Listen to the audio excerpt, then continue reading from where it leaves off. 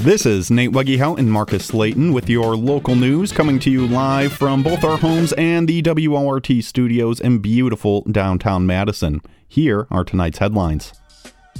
Assembly Speaker Robin Vos will turn over more than 10,000 previously deleted documents related to the GOP-ordered review of the 2020 presidential election. This is not all the documents, however, as some were deleted and could not be recovered. The Associated Press reports that many of the documents are duplicates and some date back to before 2010. Based on the testimony of an expert witness called by Vos's attorney, a Dane County judge declined to order any additional searches for text messages or emails.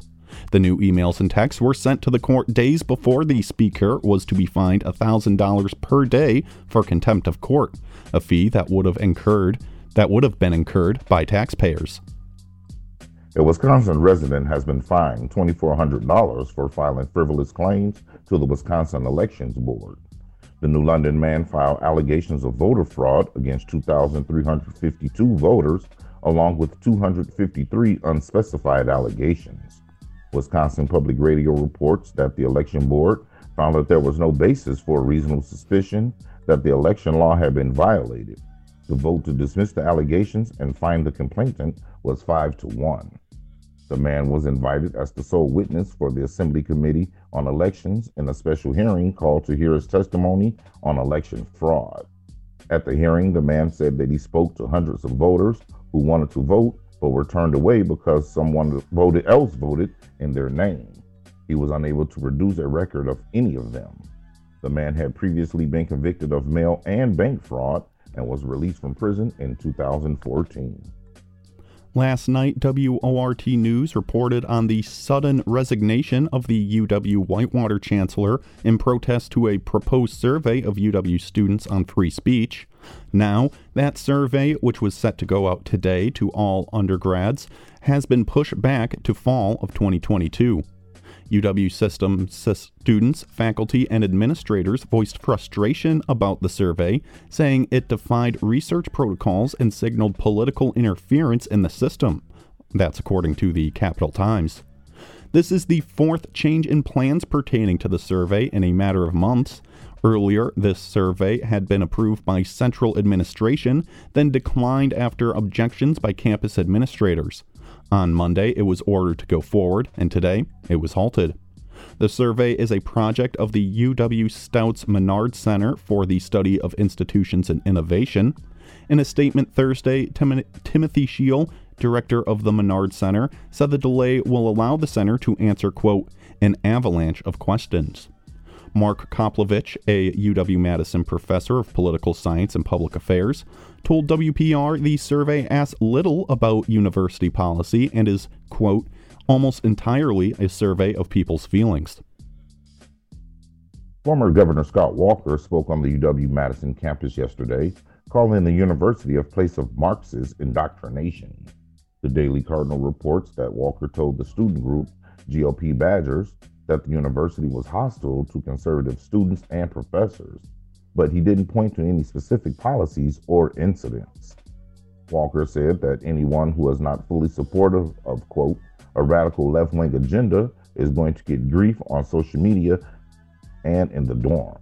The former governor also encouraged students to take a free speech survey, which had been postponed until next semester. The city of Monona will pay $150,000 to settle a civil rights suit brought by a black man who was briefly detained by police at gunpoint in a home where he stayed in 2020. The Wisconsin State Journal reports that a federal judge rejected 25-year-old Keontae Ferge's bid for punitive damage, finding that while the officer's conduct was constitutional, it was, quote, a good faith effort to protect the community by investigating what they believed, however, wrongly to be a possible crime. And now, on to today's top stories.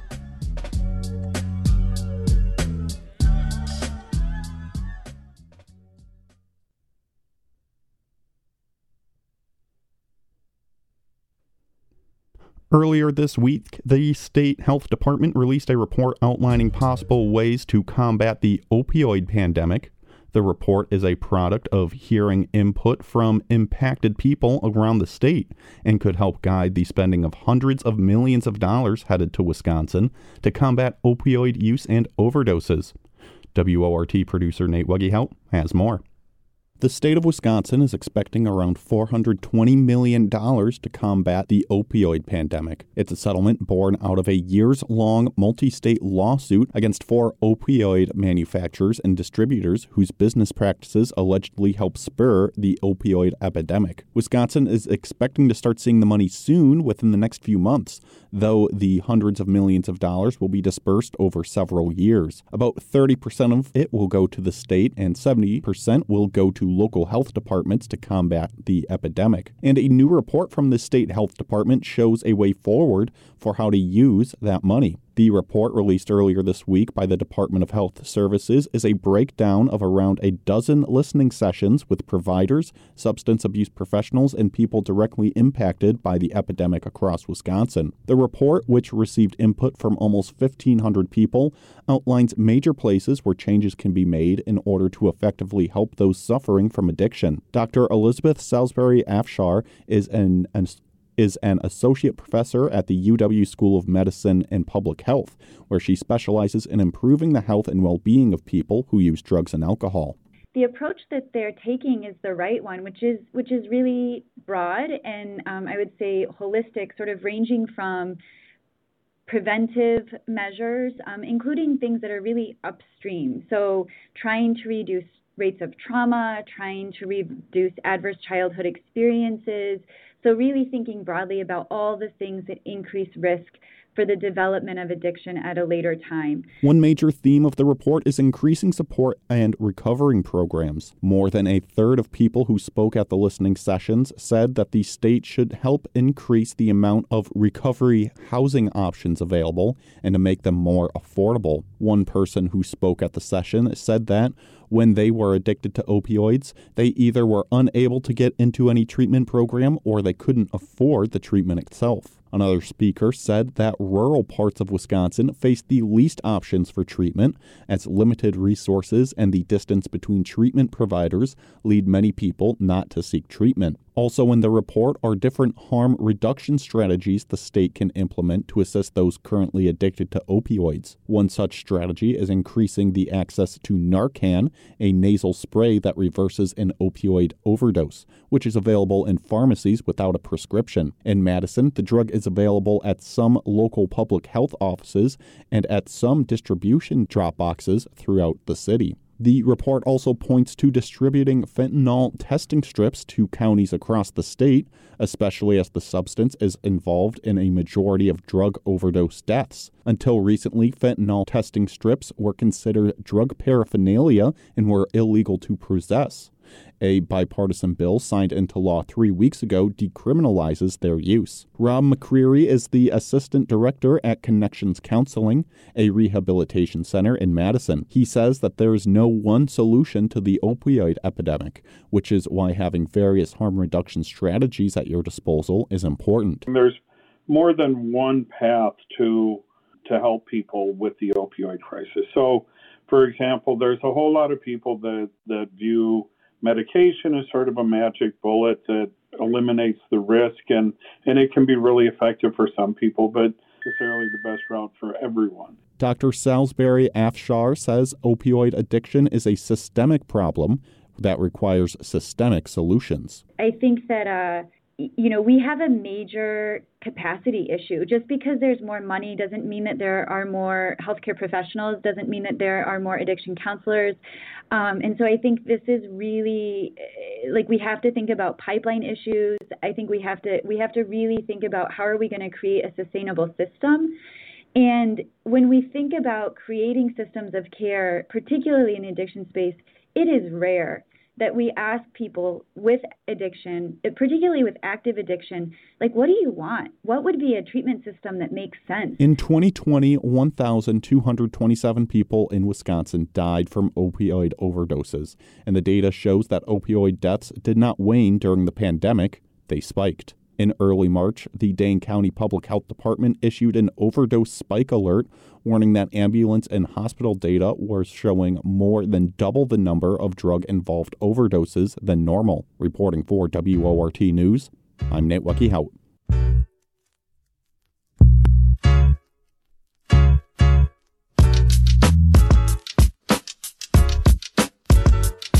It's now 6:16 p.m., and you're listening to the live local news on WORT.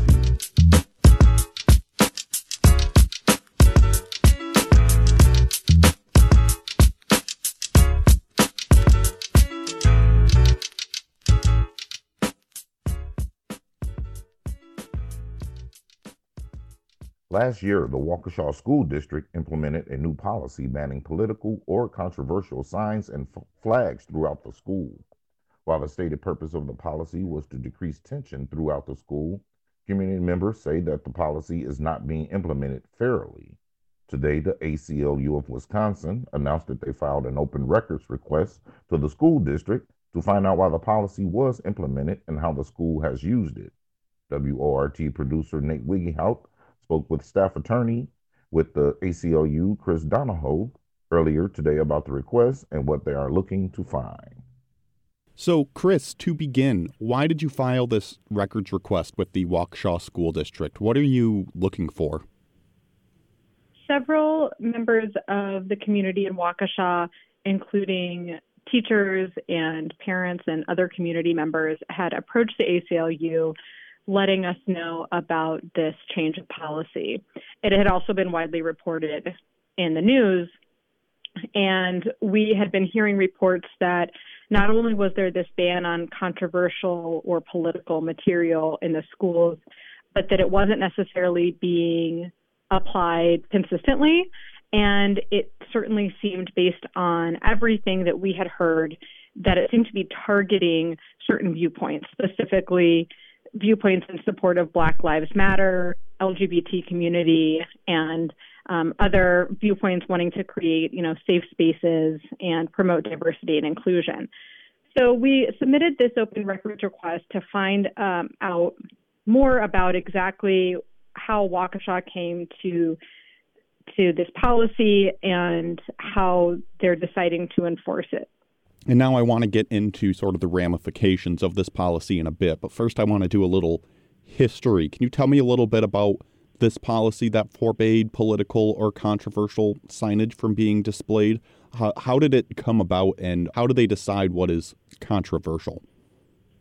I can tell you what I've heard, but the purpose of this open records request is to find out what's actually been documented and what the district says has been going on. So what I understand and what has been reported is that the district has taken a number of actions that have altogether reduced these efforts to create a diverse, inclusive, and welcoming environment. So not only did they ban signs in the classroom that teachers had put up that said safe space or that had messaging supporting the LGBT community, they also disbanded the equity leadership team. They canceled what had been ongoing consulting from a national consultant on diversity and equity issues. They had removed some material from their websites, removed links from their websites that promoted, again, equity and inclusion. And then they also were taking down locker signs that students put up that were Gay Straight Alliance locker signs. That's a student group at some of these schools that promotes LGBT community members. So there were several different actions, as far as I understand, that the district took. And what the district said in their statements is that they wanted to remove political and controversial messages from the school. And I understand that the idea was to reduce what might be conflict instigated by having different political messages. But the problem is that if you look at it from 10,000 feet, it certainly looks like the district is cracking down on one particular viewpoint. And if that's the case, that would be in violation of the First Amendment and possibly other laws, especially when it comes to student speech and their right to express opinions. And now you mentioned the First Amendment there. Can you sort of explain and walk me through how is this sort of thing a First Amendment issue? What sort of things that you've seen and heard coming out of the school sort of ticked you off on this? Well, students have a First Amendment right to learn, first of all, and to hear about history and their community in total. They also have a right to express their views. Now, they don't have the same right that an adult has on the sidewalk, but students do have free speech rights in schools. They can come and they can express their viewpoints so long as it doesn't cause a substantial disruption. That's essentially what the Supreme Court case law has said for decades and decades. So when students put up locker signs to show their support for the Gay Straight Alliance or to put up really any political message, so long as it doesn't cause a substantial disruption, they should have a right to do that in most cases. In cases where schools are allowing other students to have locker signs or to wear T-shirts or to wear other pins or accessories to support, for example, pride, gay pride, then they need to be allowing students with any perspective, any viewpoint to express themselves, so long as it's not a substantial disruption. So if the schools are taking down student locker signs for the Gay Straight Alliance, but allowing other locker signs, like, for example, other clubs that are not curricular, then that would be a violation of those students' free speech rights. And now, one thing that you mentioned in the press release that you released earlier today was sort of how this works in relation to more right-wing issues. I believe you mentioned like the thin blue line flag in the press release. Have you heard of instances of pro-life and thin blue line flags being able to be left up in the school while other flags have been taken down? We have heard that there has been at least one thin blue line sign allowed up, that there is a poster or a sign of Ronald Reagan, and that there might be some other conservative political materials that are being distributed. And again, we don't know exactly what's going on, which is why we submitted this open records request. We want to better understand exactly what's going on, and we want records to show what's going on. But if that's the case, and they're taking down, just for example, it's been reported that one of the signs that the district has said has to come down in classrooms is the district's own non-discrimination policy. So it begs the question, exactly how are people deciding what is political and what is controversial? And why would the district's own non-discrimination policy be political or controversial, but not a thin blue line sign? So we talked about the First Amendment, but there are other laws that the district could be violating, including the Due Process Clause of the Constitution. Because if the district has a policy like this that is so vague that teachers don't know how to respond to it or how it will be interpreted, if they don't know that the district's own non-discrimination policy is somehow political or controversial and they therefore have to take it down, then the teachers aren't being given proper notice of what they're supposed to do. And this leaves everybody in the school on edge, and it puts teachers in an impossible position, not to mention violating their own due process rights. I know you sort of got tipped off to this by parents and people in the community talking to you. What has sort of been the reaction of community members to how this policy is being implemented? What did they have to say? Community members in Waukesha organized right away back in the summer when they found out about this policy. There's the Waukesha Alliance for Education, and then there are other individuals, and there may be other smaller groups of people that have all been working together and reaching out to the press and reaching out to the district and submitting their own open records request to try to stand up for their students' right to express themselves and their students' right to go to a school that is welcoming and safe for them. Because one of the issues here is that the district has an independent duty to make sure that schools are free of harassment and bullying, and to make sure that these schools are not hostile environments for their students. We all know how hard it is to be a kid. I remember how terrible it was to be a teenager, to be in middle school, and to be in high school. And it's so much harder for students of color, for students who are LGBT. And the district has a duty to make sure that the school is a safe place where those students, where all students can come and learn without fear of harassment and bullying.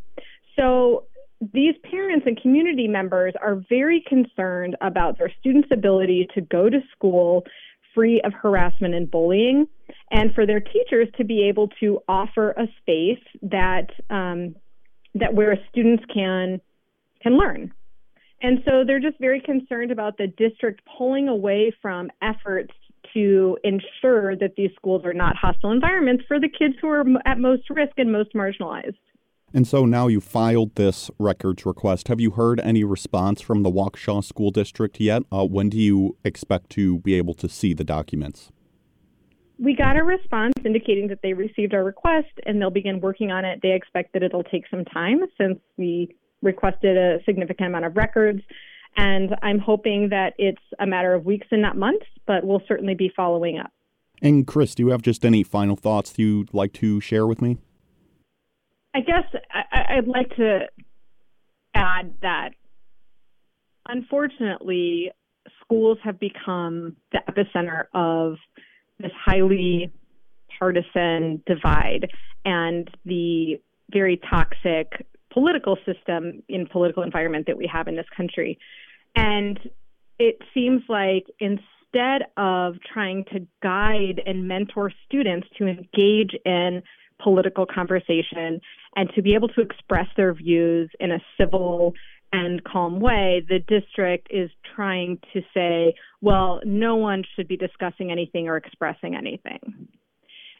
And on top of that, they're not even enforcing that idea equitably or consistently across, the various viewpoints. And that's problematic for several reasons. I've been talking with Chris Donahoe, staff attorney with the Wisconsin ACLU, about the open records request they have filed against the Waukesha School District. Chris, thank you so much for talking with me today. Thank you. You're listening to Handcrafted Local News here on WORT. Stay with us. We've got a lot more stories for you coming up in the second half of the show. Isthmus on Wart dives into the supposed issues of furries in the Waunakee School District. Fermenting Wart gets ready for the spring weather with its best beers for the season. And Radio Chipstone heads out to find the beauty of abandoned buildings. But now we'll take a quick break and we'll check in with some of those world headlines. Back in a flash.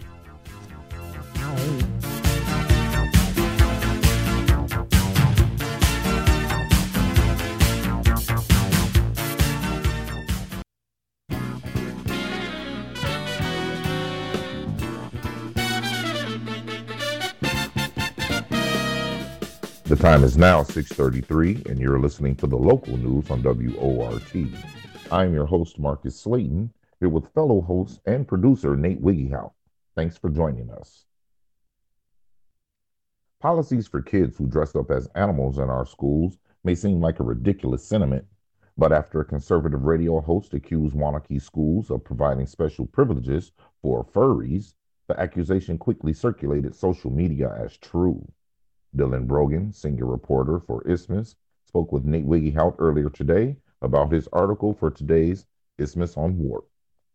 Last month, conservative radio host Vicki McKenna made a false claim that the Waunakee School District had a policy in place to, quote, normalize the behavior of furries, a claim that is now being circulated as fact on social media. Furries, if you're not aware, are people who recreationally dress up as anthropomorphized animals. With me today is Dylan Brogan, senior reporter for Isthmus, who wrote an article on McKenna's recent claims. Dylan, thank you so much for being here with me. Hello, Nate. So, Dylan, let's just get this stupid question out of the way first. Are schools installing litter boxes for kids who identify as furries and encouraging them to dress up as furries? No, they're not. This is not a thing. Great. Now, why do people think this? You know what? That is a very good question, and I think it's a complicated answer. Unlike if Waunakee has a furry protocol, And this has caused all sorts of just concern, and it's all people have been talking about in Waunakee all week. And it's really been it all just stemmed from talk radio host Vicki McKenna. A lot of people are probably familiar with her. She's been around forever. Just reading an email she received from a parent or a grandparent from Waunakee that describes how, hey, I wanted you to let you know. I think it's just, I'm appalled that Waunakee School District has this policy and furry kids are allowed to bark and hiss. And like they don't have to participate in gym class and they can curl up at the feet of their teachers and purr. Like it reads like a joke, but but Vicki McKenna read this on a guest of hers. His name is Dr. Duke Pesta. And he's a UW Oshkosh professor who teaches Shakespeare. But if you go to his podcast, it's the Dr. Duke Show, it's just nothing but right-wing conspiracy theories left, right, from all over the country. And how in the world Waunakee got brought into this...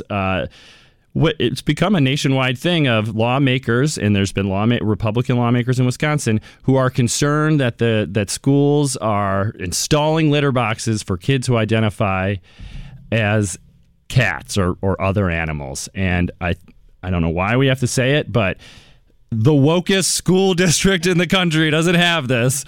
And, that's not what gender is. And so we can just sit here and say, well, these are stupid claims that they are saying. But I want to ask you, what sort of makes these sort of things dangerous? What are sort of the consequences of making these kind of claims? Well, okay. So Vicki McKenna gets an email, and all of a sudden she's saying she has she gets a couple people comment on a Facebook page, and now she has a confirmed proof, right? And when you don't believe in institutions, which is kind of a problem in a lot of ways in this country, where the only people who would know answers are the only people you can't believe, right? So and I saw this this was just going crazy on social media in Waunakee. People still don't believe it. They think the school district is hiding, and I just don't how does this implement itself? I mean, I don't think it makes sense if you even believe it and think it through, can you imagine custodians? Do they have a big bag of litter in like a huge scoop that they're using to clean up these litter boxes? Like, it doesn't make sense. And but I think it speaks to people's they are in such tight media echo chambers, and they're so siloed off, and they don't believe anything from some sources, which can be, if you don't believe the Waunakee School District, what they have to say, and you think they're lying to you, well, how the hell are you going to disprove this claim? Who are you going to believe? So I think that's part of it. In fact, this has sort of inspired me to really look at fake news and everything a bit more in a way that I didn't before, even though it's something that comes up a lot. And this isn't even just a Dane County thing. I know there's several schools across Wisconsin where this claim has been made, specifically like up in Green Bay, and then also some schools over in Michigan. So I want to ask, let's be clear here. Okay. There's the furry claim. Okay. That's that children are allowed to dress up in elaborate animal costumes and cosplay being an animal all day. Right. Okay? Which is, a hobby. That's not like a sexuality. Right. And then there's the litter boxes, but they do seem very tied together. I'll admit that. And so I heard about the litter boxes on Friday at the Ron Johnson event. And then because of that, actually somebody was like, hey, what is this about? And it was just starting to blow up. And April Fools made it very difficult at first to figure this out. But this wasn't said on April Fools. This was said in the middle of March, and it really just started to take off because of a video posted of Vicki McKenna on April Fools. But she said it about 2 weeks earlier. And all of this is happening. Oh, and she didn't deny it, too. I emailed her. She emailed me back. She's just like, I got an email from a parent, and then a bunch of people are saying this is happening. Now, it took me about 1 minute to call the superintendent. And there's we know about this. It's not a thing. And so all of this is happening around the school board races as well. Do you think that there's a connection there with how this is all happening? I think that does have a lot to do with it, that there's been a nationwide targeted effort at local school boards. And hey, there's a lot of great articles out right now about, there certainly was some conservative school board members who, and you know, kind of conservative areas who had gained seats, and maybe in some more moderate areas too. But in a way, I think that may be okay, because these school board members, once you're elected to the school board, I think they're going to realize that these claims are outrageous, and maybe convince some other people who voted for them that they are too. And people are allowed to select that. But in general, I think conservatives did do pretty well on school board races across the state. You know, you get here in Madison, they obviously didn't. So I think it depends on the community. I've been talking with Dylan Brogan about his article in Isthmus about the false claims that Waunakee School District has policies in place for student furries. While you can read that article online, you can read Dylan's companion piece on Ron Johnson's listening session, which we talked about. You can read that in print right now, which is available across the city. So, Dylan, thank you so much for coming on and talking with me and looking into these just stupid claims. Thank you, Nate. And it does sound funny at first, but the more I went down this rabbit hole, and believe me, there's nothing funny about what's going on right now. So let's just hope this is a passing fad. So thank you, Nate. Fermenting Wort focuses on the craft of beer brewing in the state of brewing in Wisconsin. This week, feature producer Colin Morgan pours some spring beer styles to help shake off the winter blues. This is Fermenting Wort.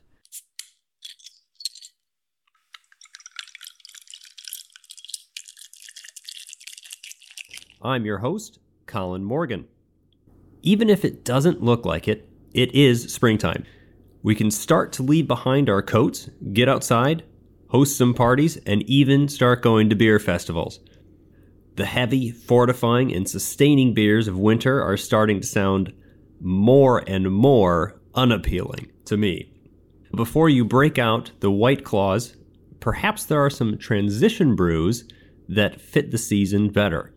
Today, we will talk about some appropriate styles for the coming months and pairings that just make sense. Last week, I had a conversation with James Kramer of Wisconsin Brewing Company about Bock beer. The traditional Lenten beers are strong and flavorful and feel right at home in the cool, rainy Wisconsin spring. And there are several local examples that are worth sipping this year. Working Draft Brewing Company on East Wilson Street in Madison has a fantastic Doppelbock called Klosterade. The name is an homage to the birthplace of many German Doppels, the Kloster, or monastery. This is the beer that I will be bringing to Easter Sunday. It has a deep burgundy red complexion and a full, luscious caramel, almost chocolatey malt flavor that will pair very nicely with Grandma's Easter ham. The saltiness in the ham will bring out and contrast the sweetness in the malt perfectly, I'm thinking. New Glarus's Gyrator Doppelbock, on the other hand, is quite different from Working Draft's version. Lighter in body, but similar in strength. Gyrator finishes just a little drier. For me, this screams Mexican food. Gyrator has this roasty, oaky, cola-like complexity that is going to be fantastic with a spicy chili dish. Normally, I would reserve a Mexican amber or a Vienna lager for Mexican dishes, but this is going to be a great substitute. The sweetness can stand up to spice and enhance earthy sauces like a mole or an adobo. Grilled and stewed or braised beef or pork would be excellent. While it might not be traditional, last week I used a bottle in some barbacoa. The smoky chilies and Doppelbock blended absolutely beautifully. So Bocks are bold, and they still kind of remind us of the winter chill, but I'm looking forward to warm weather, and there are some other spring styles that are a little more balmy. Saison is another classic style associated with springtime. Once, this was a relatively unknown style, a few examples in the States, but not many. But it has come back in a very big way. Traditionally, these come from Wallonia, the French-speaking region in the south of Belgium, although some would say the true origin is up for debate. For the romantics out there, which I consider myself, the tale goes something like this. Small farmer-owned breweries in the south of Belgium could not produce beer in the summertime. This was due both to the high temperatures potentially spoiling the brews and the fact that farmers were too busy tending to their fields to brew anyway. So they brewed a slightly stronger beer in the winter months to be consumed in the spring and summer. It had to be strong enough to fend off would-be spoilage microbes, but light enough to quench the thirsts of the hard-working farmhands. This beer was called Saison, or season, specifically the spring season. Like many brewing mythologies, there is probably some truth to this, but probably more marketing. Regardless, Saison beer is a great beer for the spring season. Although no two are quite alike, you can usually expect a slight tang or tartness, usually low esters and fruitiness. Some fruitiness is acceptable, but moderate to high phenolic spice notes is usually found, and they are always dry. If you have not had a bottle of the classic Saison du Pont, that is the quintessential Saison, and it stands alone. Peppery, lemony, peachy, anisey, earthy, countless flavors coming out of those bottles. And no two bottle are even the same, but all are fantastic. It is great with goat cheese and fig salad or goat cheese and fig pizza. My personal favorite is pepper steak to pair it with. The light acidity of the beer cuts the fat, and the spice notes and pepper on the crust of the steak really match well. The Belgian and French Saison are wonderful, but Wisconsin actually produces some splendid examples as well. Door County Brewing Company and their experimental Hacienda Brewing in Bailey's Harbor routinely produces seasonal Saison beers that are all great. L'Hiver, an oak-fermented Saison conditioned on spruce tips, is tart, refreshing, phenolic, and absolutely fantastic. I think it would be great for a barbecue or perhaps some aged goat cheese. Closer to home, Funk Factory Gueuzeria, in my excellent French Belgian, specializes in traditional Lambic-style beer. Currently, they have a Foeder-fermented tart Saison aged on cranberries and spruce tips called Pathfinder. I will admit I have not tried this beer, but wow, does that sound fantastic and about as Wisconsin as it gets. So I only described 2 styles during this short segment, but there are many styles to consider trying this year, especially if you are new to beer. Irish styles are always in season this time of year and are extremely approachable. Many British Isle beers would go well with Easter foods and are easy to understand while containing loads of flavor. Maybe try to get some relatives or friends to try something new instead of grabbing the latest trendy mass-produced seltzer flavor. Try a beer that has been developed for the season and tested for decades or centuries even. Surely all those beer enthusiasts can't be wrong. Thank you for listening. This is Fermenting Wort.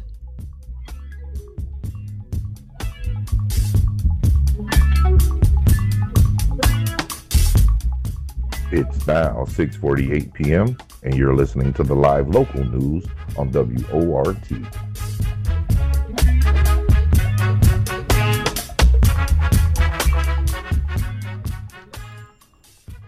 According to Caitlin St. John, her fascination with architecture was the result of teenage curiosity and a need to get out of the house.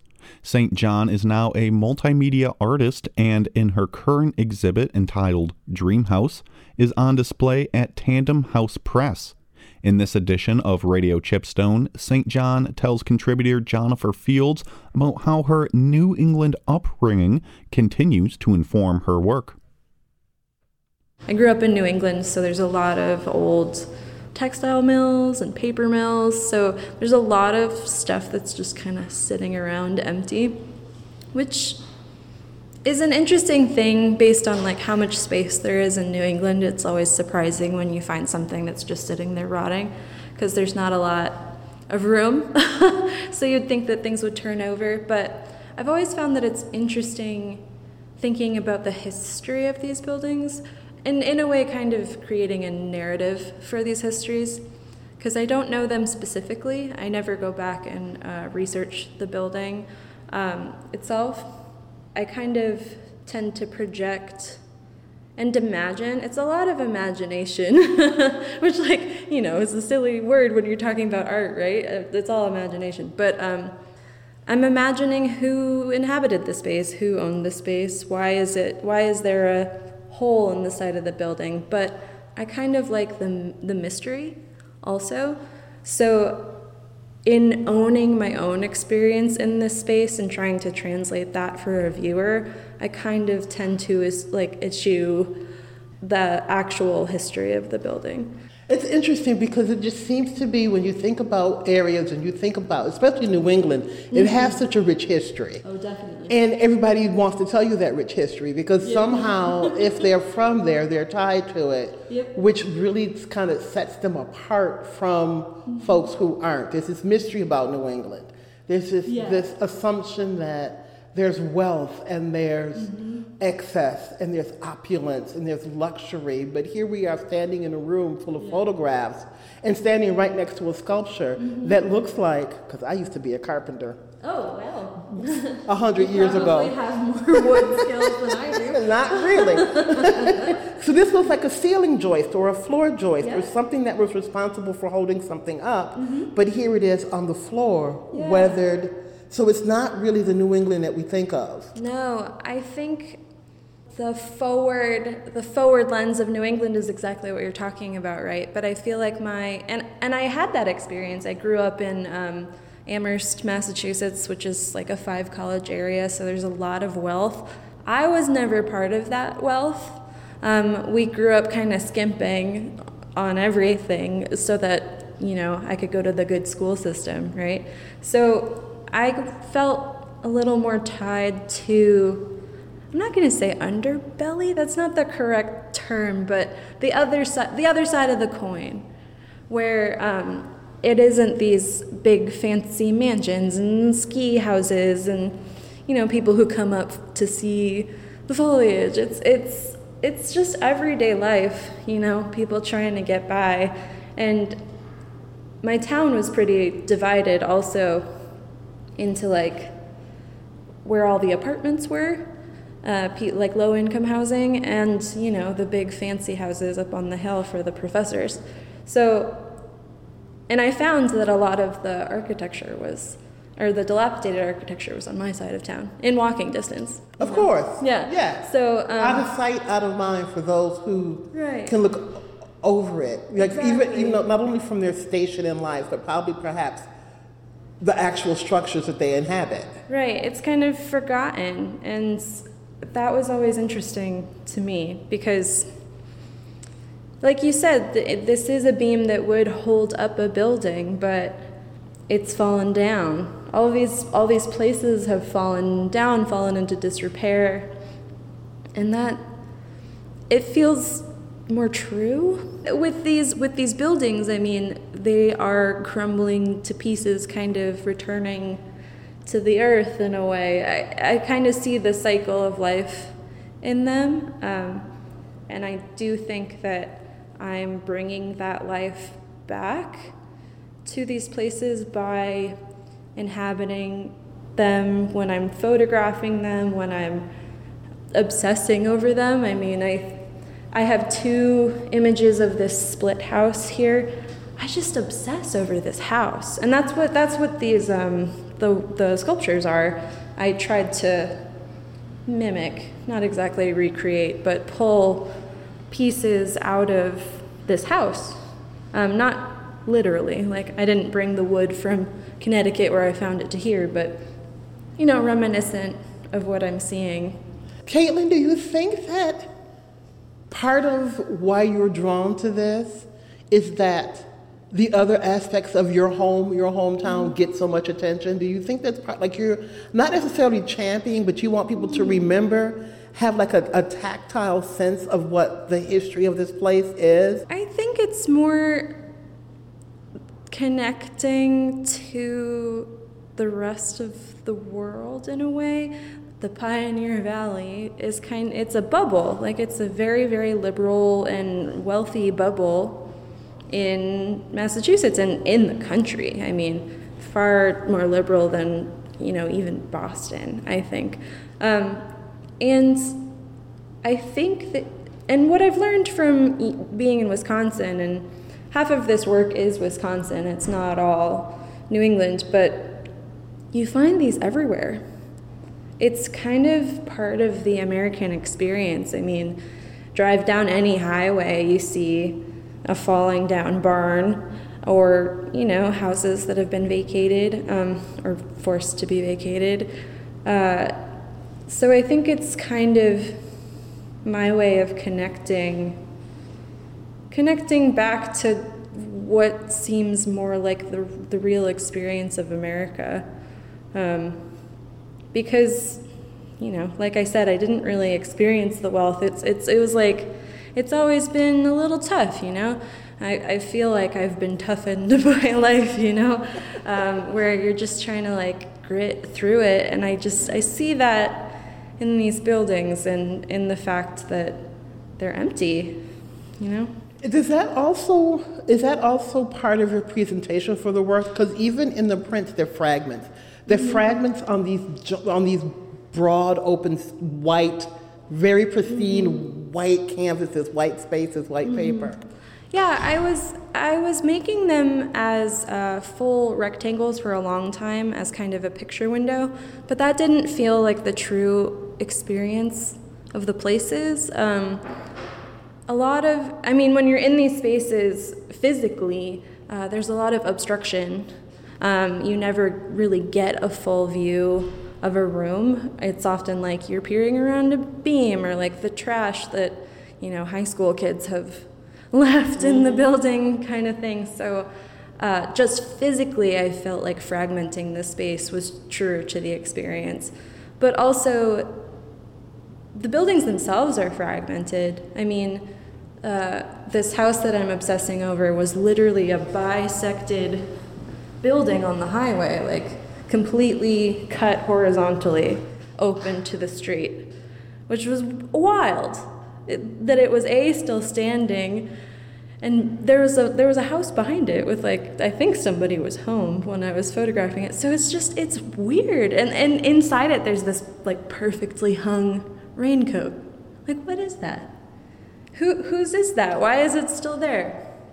But as far as the fragments, I think that I'm also trying to represent the space between my experience and my memory of the place, which is why I've called this exhibition Dream House. I feel like memories plus experience equals dreams. And dreams are fragments, you know. It's never a linear narrative, right? Things kind of pop in and pop out. So I think I've tried to focus in on the piece of this place that I've been obsessing over. Because even when I'm obsessing over a full building that I've seen, I kind of zero in on the one thing that really got me to, like, pull over the car. For WORT, I'm Jennifer Fields.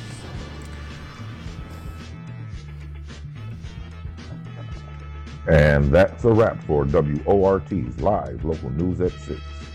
Your headline writer tonight was David Aarons. Special thanks to feature contributors Colin Morgan and Jennifer Fields. Dylan Brogan engineered the show. Nate Wiggyhout was your producer and reporter for this newscast. And Ms. Shali Pittman is the news director here at WORT. Thank you guys for listening. I'm your host, Marcus Slayton. And I'm your host, Nate Weggehout. Stay up to date with the WORT Local News Podcast. Subscribe on iTunes Podcasts, Spotify, or wherever else you might get your podcasts. Up next is their Perpetual Notion Machine. Good night.